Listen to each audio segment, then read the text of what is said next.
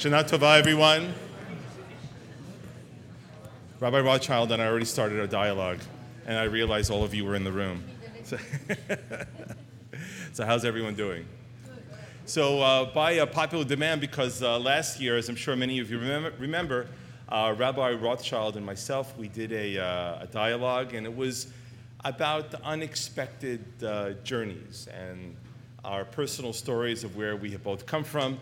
The rabbi and I share a common nikudat zinuk, like a common beginning of sorts. We both come from the Orthodox world.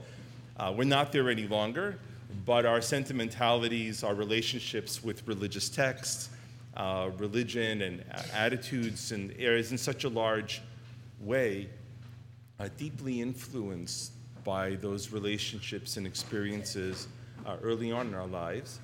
And that being the kind of Jews that we are is very much a conscious choice that we've made to separate from one thing and go to another. And I thought, first, the response last year was so overwhelmingly positive from the conversation.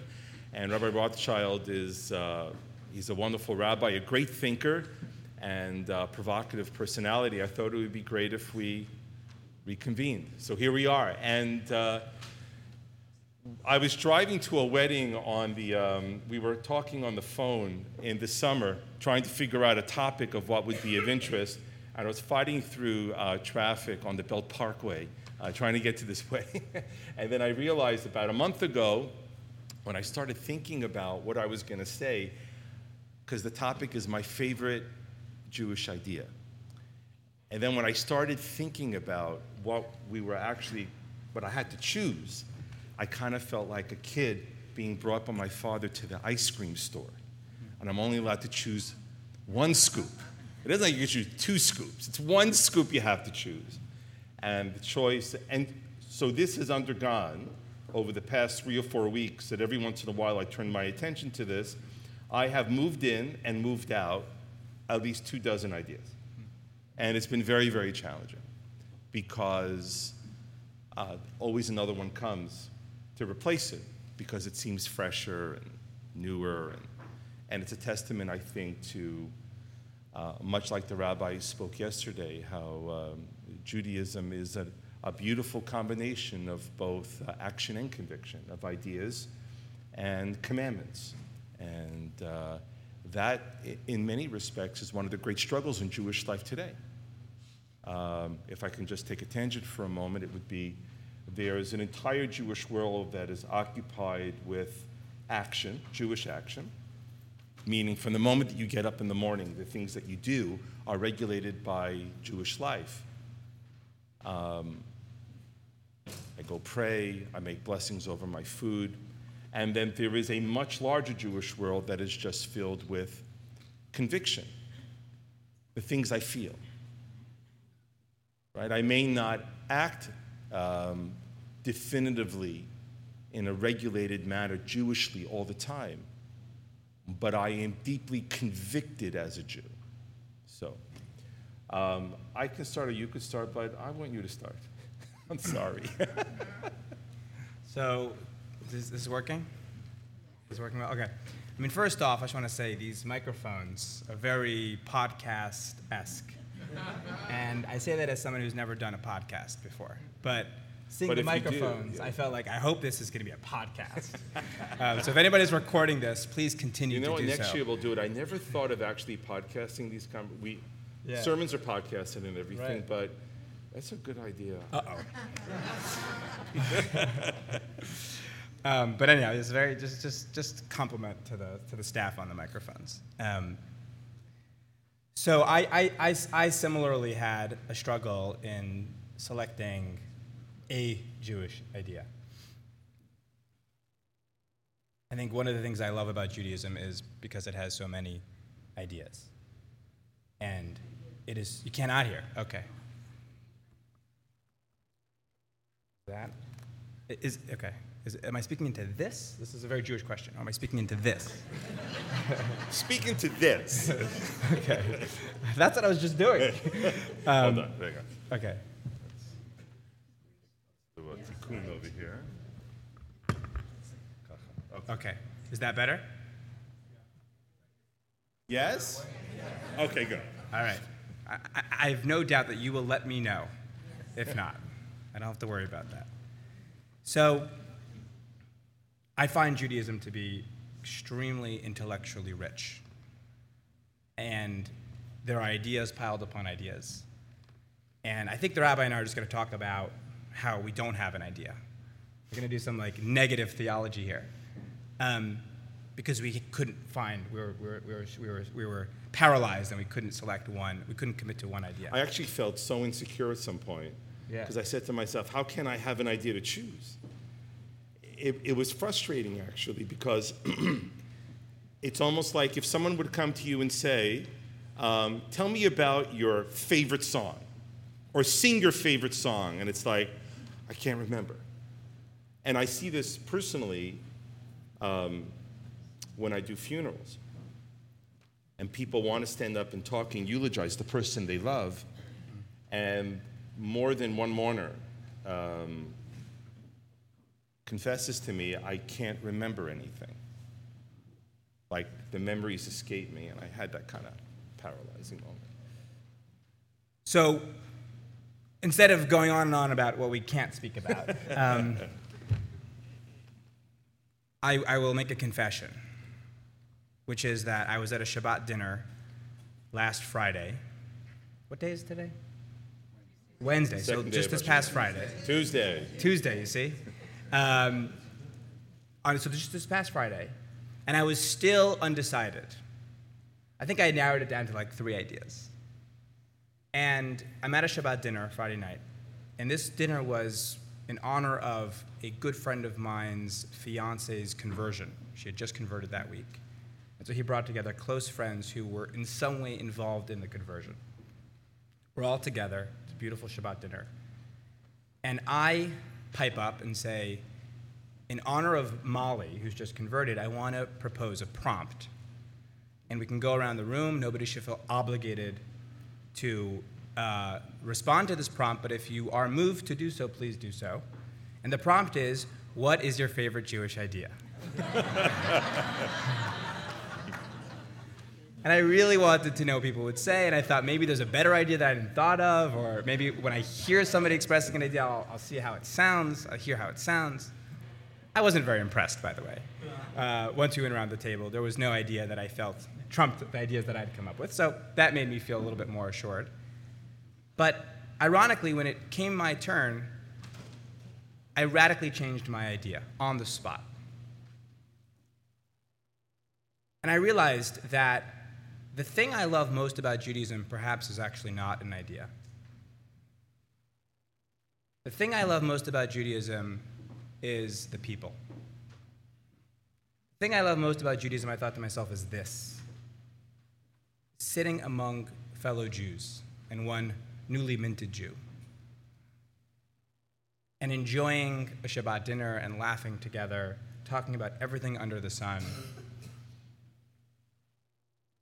And then I asked myself, well, what is it that I like so much about Jews? What I love about Judaism is the Jews that make up Judaism. What do I love so much about Jews? And that was a hard question to answer. I can observe the fact, but to understand the fact, for that one needs a lot of therapy or a wise rabbi to consult with.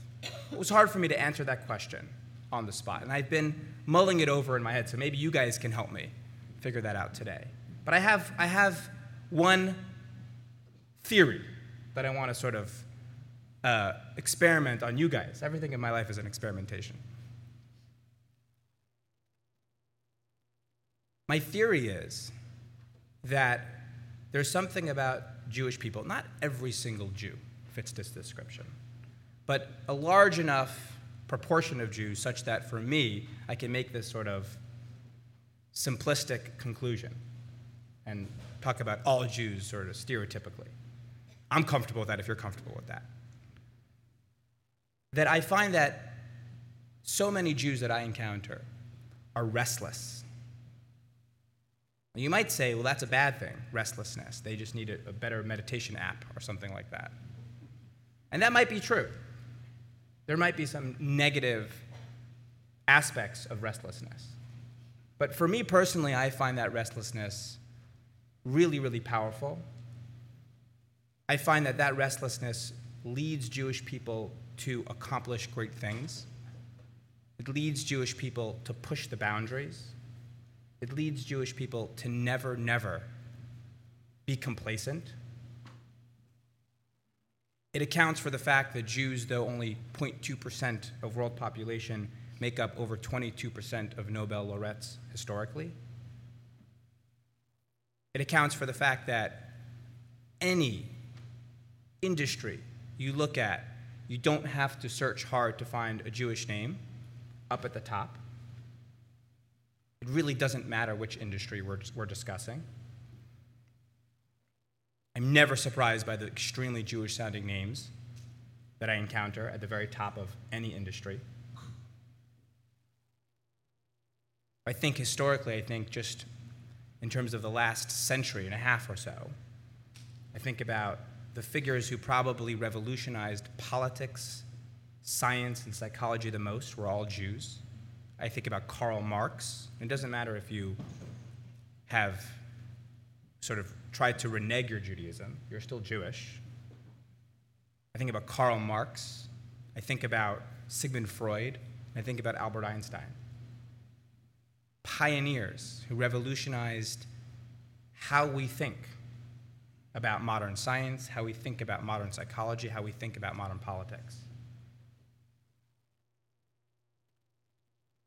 And there have been many attempts to explain this phenomenon of remarkable Jewish success. Is it IQ? I remember there was a study that came out, I think about 10 years ago, tell me if you remember this, by two University of Chicago professors. And they said, we concede that Jews have higher IQs, but it's not because Jews are like better, it's that they're, if anything, worse, and it's connected to the fact that they have all these diseases like Tay-Sachs. The study kind of made no sense. It was heavily criticized. It didn't account for all the Sephardim out there who don't have Tay-Sachs, aren't prone to getting Tay-Sachs. And it's just weird and bizarre to connect like lactose intolerance and Tay-Sachs with high IQs, but whatever. And diabetes.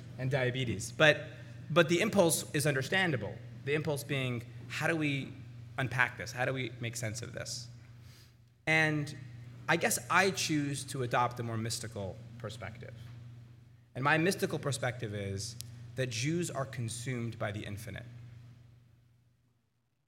The infinite, the infinite. The deep appreciation that truth is boundless, that there's more to discover, that there's more to accomplish, that as good as it gets, it can get better, that as much as has been achieved, more can be achieved. And it's on some level sad, right? If I was the Jewish people's therapist, I would say relax, probably, right? Go to the Bahamas, chill. You've accomplished enough. What are you trying to prove, and who are you trying to prove it to, right? Your mother? Yeah. Probably. But again, I could psychoanalyze it. I could try to understand it scientifically. It's just about IQ. I could try to understand it historically. Jews were persecuted for so long, so they were forced to work harder. Jews were literate for various historical reasons. I could try to explain it evolutionarily, but I choose not to. I don't think any one of those explanations will actually account for the observation that I have made over my many years of my life. And I think of it somewhat more mystically. And I think of the Kabbalistic concept of Ein Sof, of there being no end. That is the conception of God, that God is infinite. There's no end. And I spoke about this yesterday in my sermon a little bit. I touched on this, that we are created in the image of God, imitatio Dei, is the Latin, if anybody is a Latin stickler. We are created in God's image, and we are meant to, in some way, model God. And I think that this is how Jews have done that historically, is we've pursued the image of God, which is that God is infinite. And therefore, we constantly pursue more and more and more and more excellence and more excellence. And I think, I can't say for sure, but I think that's what I find so beautiful about Jewish people. That's what I connect to most in Jewish people. It's that non-complacency. Beautiful. I actually, I had a lot of different ideas in my head, and there's the a cappella group that we have. So we have two choirs in the shul. One choir is a traditional high choral kind of choir, and the other choir we introduced about 5-6 years ago, and it's an 8-piece a cappella group. It's almost like Pitch Perfect meets Shabbat Morning, and it was the whole plan of reimagining Shabbat Morning, making the service shorter, injecting a different soundtrack into the morning, and it's been awesome. So one of the tunes that we had commissioned them to do last year was based upon a famous Talmudic story that I love very much, and it actually articulates my idea. And it was put to the tune of a beautiful song by Mumford & Sons. Well, most of you know Mumford & Sons, and if you don't, ask your children or grandchildren. They know. So it's called The Cave, is the song. And the story in the Talmud is a story about during the Roman oppression and war against the Jews, late Second Temple period, just before its destruction, we're talking about 2,000 years ago, they had forbidden a number of Jewish practices, Brit Milah, and also teaching Torah in public. A number of rabbis persisted in doing it. They were betrayed, handed over to the Romans, and they ran away into the mountains, to a cave, because there was a bounty put on their head. And the story goes, Shimon Bar Yochai, there was a story that goes that they lived there, this rabbi and his son. They lived there for years. And they subsisted on, there was a little stream of water, a river outside the cave. There was a tree that had carob, buxer on it. Of course, when I heard the story as a kid, because back then, whenever the only time of the year they served carob was on Tu B'Shvat, and it was like cardboard. It was so dried out. This is what they ate? How could they stay in the cave that long? Later on, years later, when I was in Israel in the army, we went by a carob tree, and we plucked it off, and it was soft, and it was delicious. I'm like, okay, now I understand. Now they lived on this. So, and then the story goes that eventually a voice came from heaven. They should go out, and they go out of the cave after being there for years, father and son. And this whole rabbinic legend develops that they were in Chavruta. They studied with each other, going over mystical texts that became the foundation of the Kabbalah and all these other things. And they walk outside, and they see that there are people harvesting and planting and washing clothes, and changing the oil in their car, and they go, oh my God, look how they're wasting their life. Like these meaningless, trivial things.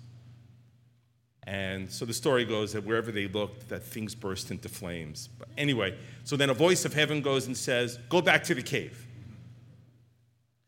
And as they're about to go back into the cave, the Talmud records that I think it was the son said to his father, he said, I'm not sure about that though, it may have been the father. It said, Shnenu maspikim bi'alma.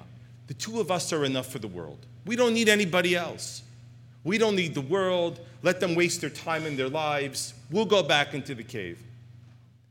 And so they're told, in fact, they have to go back into the cave, and the heavenly voice says, I didn't bring you out of the cave for you to destroy the world. And I think one of the ideas of the story is first of all, this beautiful, rich, rabbinic, and Jewish idea about us not being islands, that we have a kind of a collective destiny to each other, of not separating or setting or cutting ourselves off from community, which is also a really important idea. And the sense that two is not enough for the world. You need more. What did Fromm say in The Art of Loving? He said, two people who are cut off from the world and don't have friends, all they have each other, he said it's a faliadu. He said it's a joke. He goes, that is not a testament to the strength of their relationship. It's a reflection actually about how scared and weak it is. And of course, Fromm had studied to be a rabbi. He knew this story. That Shneinu is not masbikim b'alma. Two is not enough for the world.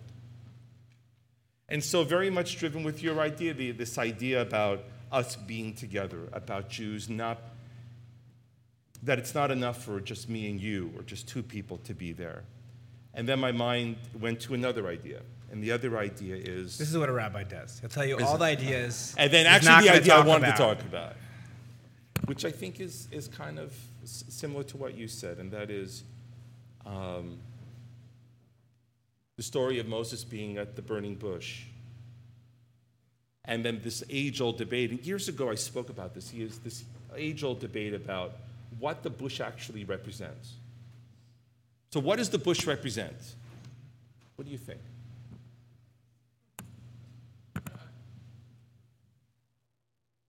I know the conservative position on that question. I'm not a conservative rabbi. But I am. So no, I'm actually. No, you're not.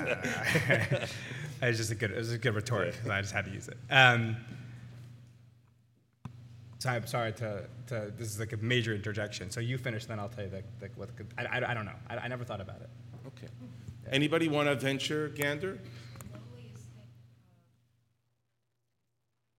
The lowliest thing represents the highest. And remember in the story, because you've seen the movie, Moses goes to the bush, and the bush einenu ukal. It is on fire, but it is not consumed. Okay? So the lowliest is... Anyone else? Put your rabbi hats on. Come on. You telling me you don't have an idea about what it means? Okay? Rabbi? I think one understanding could be that the bush represents us, people, and that though we can be aflame with devotion and spirituality, we shouldn't be consumed. Cahill says that. It's beautiful. You ever read his book, Gift to the Jews? Thomas Cahill, in his book, The Gift to the Jews, quotes that interpretation beautifully. I think it represents the Jews. At the very end of the book of Deuteronomy, in this poem, Kota Azinu, it refers to the Shochni Sesne, the dwellers of the bush. And I think it's us, the Jews, meaning that we are always held at the fire, but we are never consumed. But that fire makes us who we are. We are rich and diverse and filled with ideas. We are proactive and active and engaged and changing and forming and pushing and driving. And if we weren't held to the fire, we would not be Jews. The reason we are what we are, that restlessness that you talked about, is because we've been and are at the fire. Israel is what it is because it's surrounded by hundreds of millions of people who want to destroy it. Honestly, if Israel was Switzerland, it wouldn't be what it is today. I am absolutely convinced of that. So that's my idea.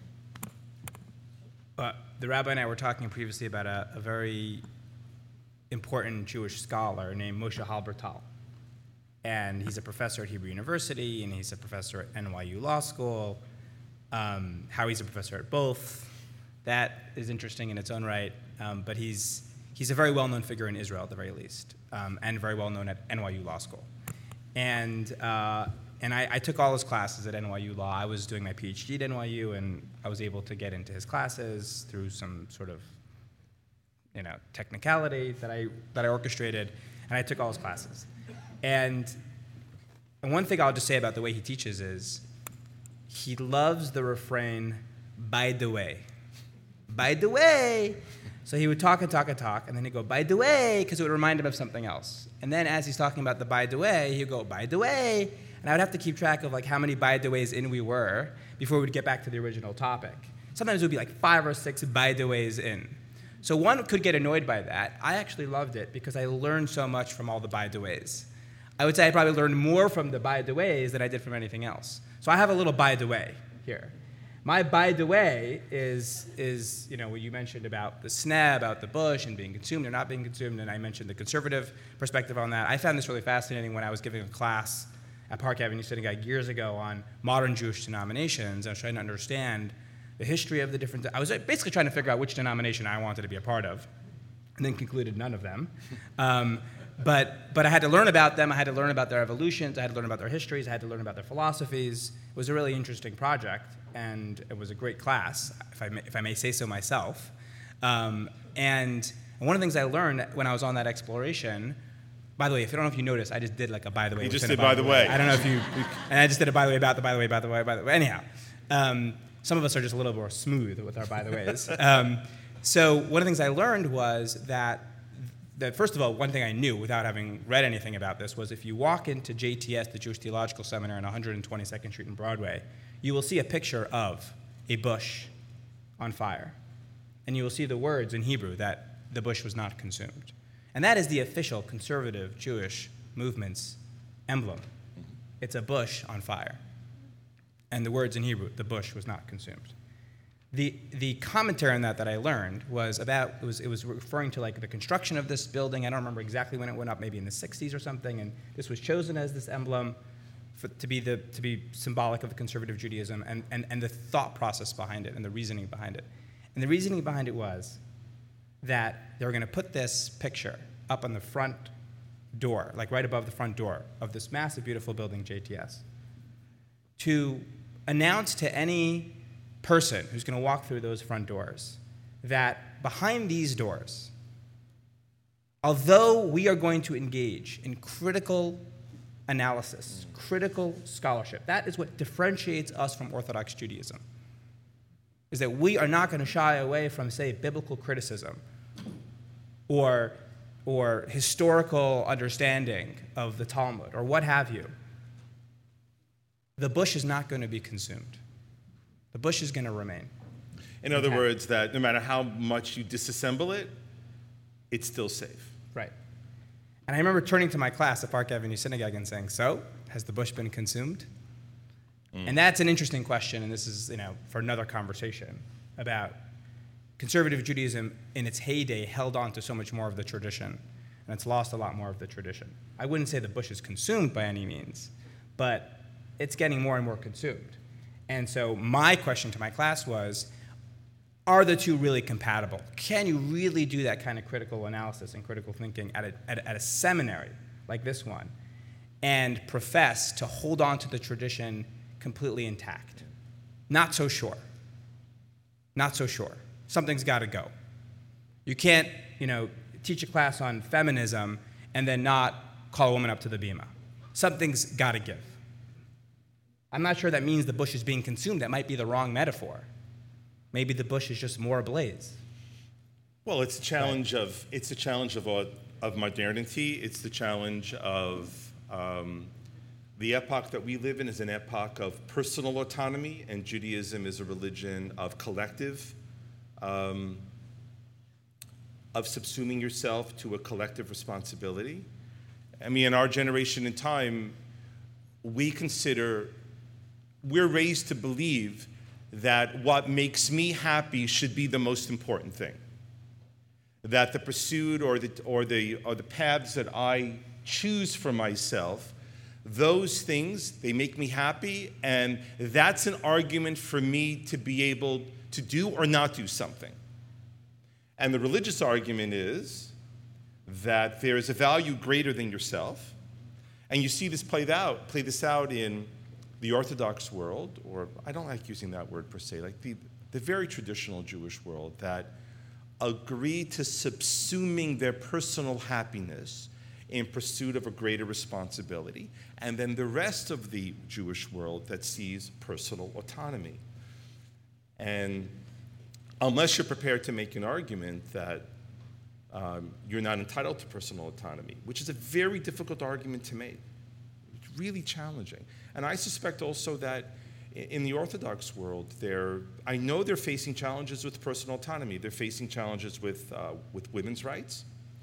They're facing personal autonomy choices with sexual choice rights. And that has to do with that people are not ashamed about coming out.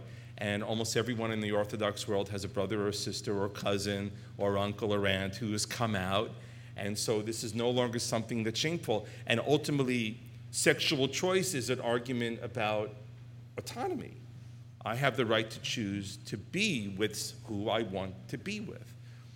So I think that's also I think that's all kind of baked in on that. Yeah, and that's why the more very traditional rabbinic seminaries are not offering classes on feminist readings of the Bible. Right? Or critical readings of the Bible, right. Trying to understand where the Bible came from. That they're still making the argument that it all came from Mount Sinai in one moment. And while we know this is not even up for debate anymore, we know that it was a process. Next time you go to Israel and you go to the Israel Museum, ask to see the Aleppo Codex. The Aleppo, like the town in Syria, the Aleppo Codex. And you'll have your answer. And yet they persist in teaching that. And why do they persist in teaching it? Because the fear. Right. And I don't want the by the way to hijack the top, our theme. But by the way, it can. But just yeah. So we're at the moment here where we have about 15 minutes left, and we had promised that this was going to be interactive. So we can continue talking. Clearly, that's not an issue for us. But I wanted to give an opportunity if people wanted to share either their favorite Jewish idea or a favorite Jewish question or something like that for us to talk in here. So anyone?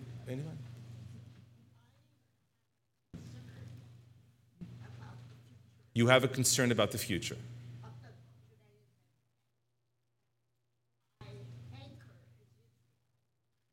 So but I'm also concerned about balance of power.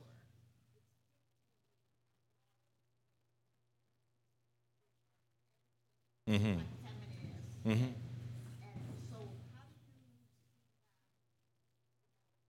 So the question was concerns about Israel, the rising influence of the ultra-Orthodox that are advocating social policies that are anti-feminist and against the overwhelming majority of the country in lots of lifestyle ways. And I would say to you that Israel may very well end up in the third round of elections precisely because of that issue, because of the blowback of the non-ultra-Orthodox parties in Israel about their unwillingness now to form a coalition government with them.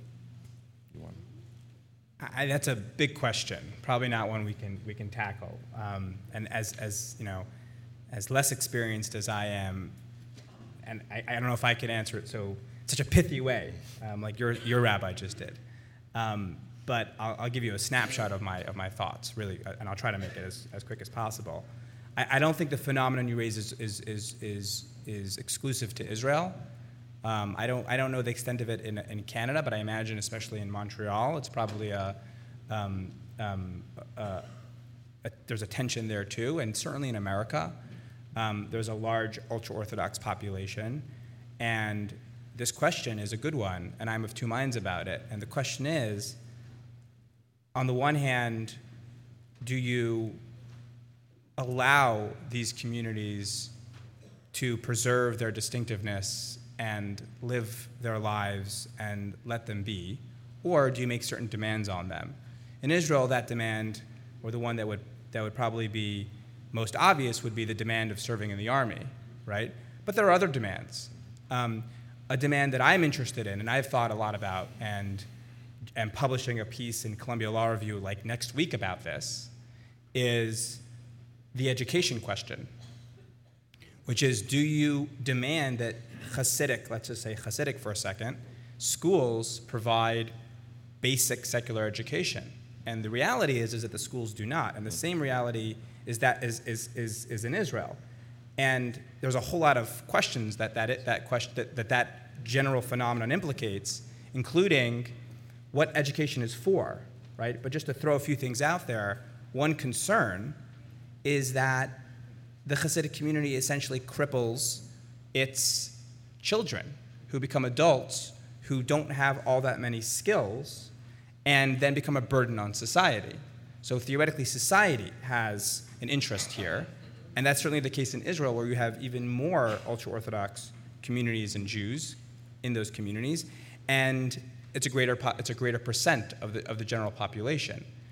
And it also forces them to stay in the community, right, because their socioeconomic choices are right. So there's the personal autonomy cost that the rabbi was reflecting on earlier, right? That if a Hasidic young man or woman grows up and wants to become a medical physician, because I have a PhD, I like to distinguish between, the kinds of doctors. I'm reminded of the New Yorker cartoon where the hostess is on the phone and she goes, "Now, is this for a real doctor?" So I like to refer to physicians as physicians, not just doctors. We're doctors of the soul, But I think it's a tough question, and I think the other side of it is that I also believe that communities like the Hasidic community that are so insulated and idiosyncratic do have the right to their distinctiveness, and on some level do make Judaism more interesting, and do make the world more interesting, and they do stand for something, and it so happens to be that the thing that they stand for is radical anti-secularism, and for some odd reason they consider the study of mathematics to be secular. As odd as that is, that's how they perceive it, and I've looked into that quite extensively. So I think there's a tension there, and I think that tension is going on in Israel as well. Ultimately, where I come out on that question is that we need to regulate those communities, we need to enforce certain basic education, and we probably need to demand that those young men and women go into the army, just like anybody else. For the record, it should also be said that in the States, particularly in the States, that there are fundamentalist Christian communities, large ones, evangelical communities, school districts, that have and want to have control over the public school curriculum, where they don't teach evolution and other what we would call core public school curriculum things, that essential things that people have to know. Anyone else? Doreen.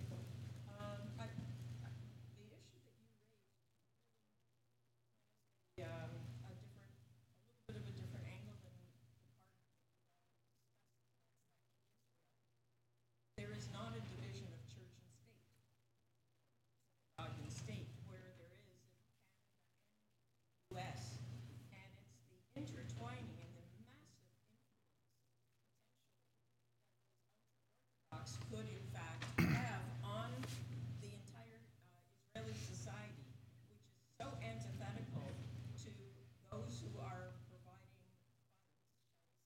diaspora, and also those who are working their tail off even in Israel, that it's that perspective that we'd like to hear.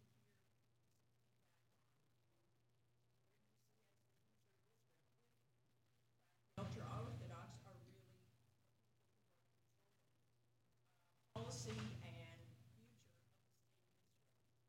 I don't think they're controlling. I think they're exercising their democratic rights as a polity. But if they are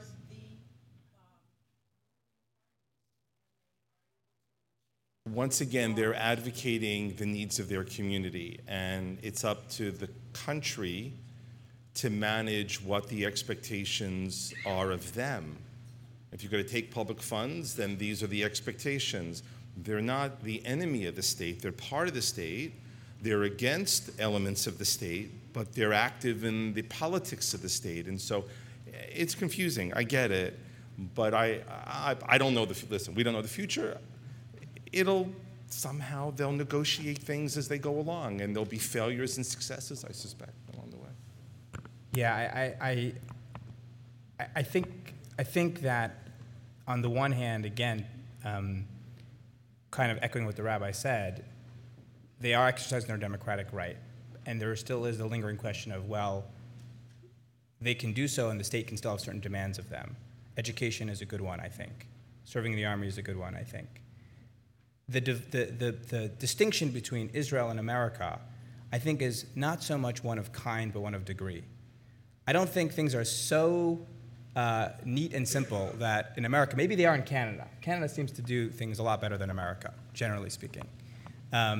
But I don't think the divide between church and state, maybe it's, that is the case in theory. I don't think that is the case in practice. And to your point about having a stronghold politically, that comes down to numbers, right? Hasidim, let's just talk about the Hasidim. It's one version of ultra-Orthodoxy, but let's just talk about them for a second.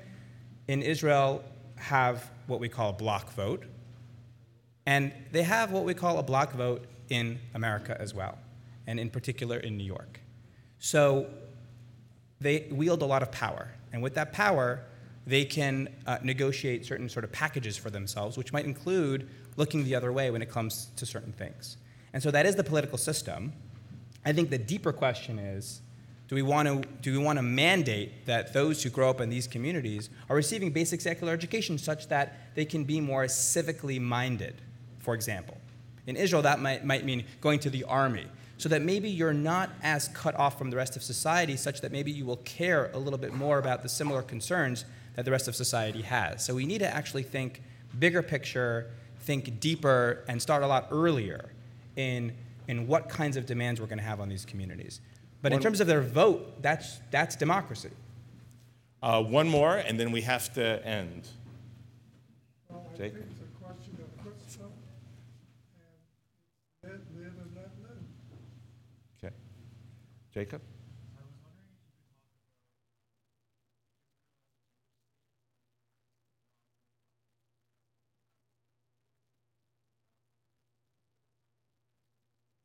Israel is a Jewish state, and the rising populations of non-Jews, and that how it will affect its Jewish character? A lot of softballs today. Yeah, I know. And a lot of Israel. Yeah, interesting. I don't have strong thoughts on that, to be honest. I wish I had better developed thoughts that I can answer you honestly. I think there is a real tension in Israel between it being both fully democratic and Jewish at the same time. At the same time, I'll just point out that, every country, to my knowledge, in the West has a notion of nationalism, and we can debate that.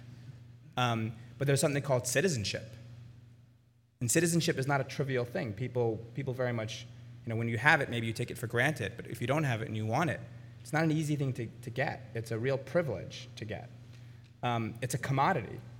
Hannah Arendt, a great early 20th century Jewish philosopher, made the argument that there's no such thing as human rights. There's only such a thing as citizenship. The only thing you can really bank on is citizenship to your country. And that's the value of citizenship, and that's the value of nationalism. And she said this in the wake of the Holocaust, as a Jew who fled the Nazis. She was pro-nationalism. So we could have a raging debate about the benefits and the disadvantages of nationalism, no question. But I think just to back up a second and to maybe take our hands off of Israel's neck, not to say that's what you were doing, but some do that, and to say, oh, you're so Jewish and Judaism is a religion, and that's certainly a problem of, say, church and state, and that's not democratic and that's not liberal. I think that's too harsh. And I don't think that's accurate. I think one understanding of being Jewish, and this is going back to our original comments, is not necessarily about religion. It's not necessarily about subscribing to certain ideas. Judaism is a culture. Judaism is a people. A friend of mine recently got the 23andMe, the DNA test, and the results came back 99.7% Ashkenaz, right? At a DNA level. So if America can say, if you're going to be, to be a citizen, you have to have been American, I don't think it's so problematic for Israel to say, to be Israeli, you have to be Jewish, or at least that you are automatically an Israeli if you're Jewish, and then if not, you have to go through some kind of process to get there. So then that's sort of a similar comment that I made before, that I don't think we're dealing with a difference in kind as much as a difference in degree. And then we can debate right? What privileges should be granted to those who are Jewish versus not Jewish, right? And how democratic and liberal is that, right? On the fringes. But I think, as a notion, I think I don't have a problem with any country saying that we have citizenship. And I'll wrap up with this. I want to say that, as a general rule, most demographic projections end up being wrong. So 15, 20 years ago, the big demographic panic was that in 15 or 20 years, that the Palestinian population and the Arab-Israeli population was going to explode and outstrip the Israeli birth rate. And it didn't take into account two things. One was that the Israeli birth rate would remain, in fact, grow to be the highest amongst the OECD countries. And the other thing it didn't take into account was that after Oslo, that there was a serious movement undertaken to get Palestinians to buy homes, which means they had to take mortgages, which means they had to go out and work, which means they had smaller families. So on some level, we only know what we know. and demographics never plays into that. Thank you, everyone. Can I just conclude with one quick thought? And can I ask you a rude question? How old are you? 19. I think the question coming from you, a 19-year-old, is emblematic of a sentiment, at least pretty dominant one, among younger Jews in North America.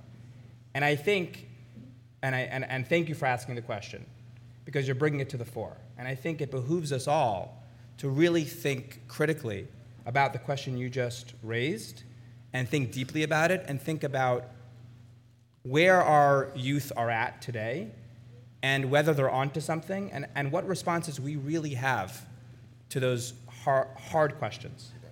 Okay. Next year. Yeah. Thank you so much. Good. It was excellent, Larry.